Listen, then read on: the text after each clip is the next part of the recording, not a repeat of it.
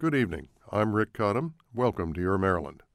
In the spring of 1778, after the British Army had passed a comfortable winter in Philadelphia, while George Washington and his men shivered at Valley Forge, a French fleet left Toulon and broke into the Atlantic, heading for North America.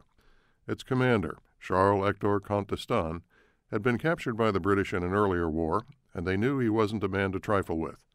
Suspecting that d'Estaing intended to help the Americans retake Philadelphia, British General Sir William Howe made plans to leave the city and ordered the Navy's frigates to warn His Majesty's shipping away from Delaware Bay, where sooner or later d'Estaing would surely appear. Among the frigates to receive that order was the handsome little 28-gun Mermaid, under the command of Captain James Hawker, a plump and pleasant-faced young man who had spent the last 2 years patrolling the American coast. Recently, he'd captured a prize and had on board a number of American sailors taken prisoner. Unlike some other British officers, he treated them very well. On the night of July 6th, Hawker and the Mermaid were anchored just inside Cape Henlopen, taking on fresh water from HMS Roebuck, when they heard cannon fire to the south. It was d'Estaing, announcing his arrival by capturing an American Loyalist privateer just off the Maryland coast. The next morning found the French at the mouth of Delaware Bay. The Roebuck fled. Hawker remained at anchor, hoping not to be noticed, but the French spotted him. Hawker could now flee north to Philadelphia and be trapped, or try to make the open sea. He chose to run for it. The Mermaid sailed due east, straight at the French fleet, until she cleared the Hen and Chickens Shoal. Then Hawker turned south. D'Estaing sent 6 ships after him. All through a warm, cloudy day, Mermaid and her pursuers tacked into a light southwest breeze. Mermaid was forced ever closer to shore, until at last she ran aground off Fenwick Island. Fortunately, so did the French. Hawker kept up full sail, and 2 hours later his boats pulled him off the bar. 3 of the French ships managed to get free, too, and soon they were gaining on him.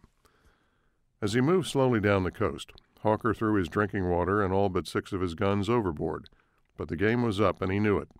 There was only one thing left to do: surrender to the Americans if he could. An American settlement lay just ahead at Sinaptuxet Inlet, where a break in Assateague Island was guarded by American militia. Behind it, on the mainland side of Sinaptuxet Bay, was Sinaptuxet Town, a thriving little community the British called a nest of pirates.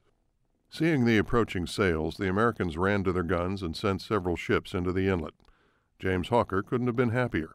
With the French close behind, he raised his flag for about a minute and quickly lowered it again as he glided into shore. Technically, he had just surrendered to the Americans before the French could get off a shot.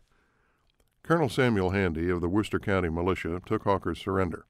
Because he had treated his prisoners so kindly, Governor Thomas Johnson paroled Hawker and his officers and sent them to Philadelphia.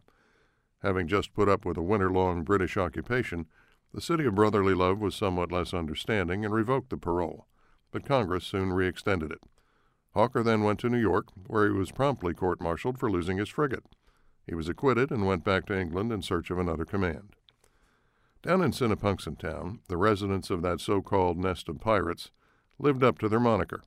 Saying they took orders only from the state of Maryland, the Worcester County Militia fought off all attempts by the young Continental Navy to take the Mermaid's naval stores. Maryland's Admiralty Court rewarded them with about 14,000 pounds worth of stores, and the town rejoiced. In 1818, a hurricane closed Sinaptuxet Inlet, and Sinaptuxet Town drifted away. But today, if you drive across the Verrazano Bridge to Assateague Island and look north half a mile, you can see where a gallant, generous British captain surrendered to a bunch of American pirates, and no one got hurt. And it all happened right here in your Maryland.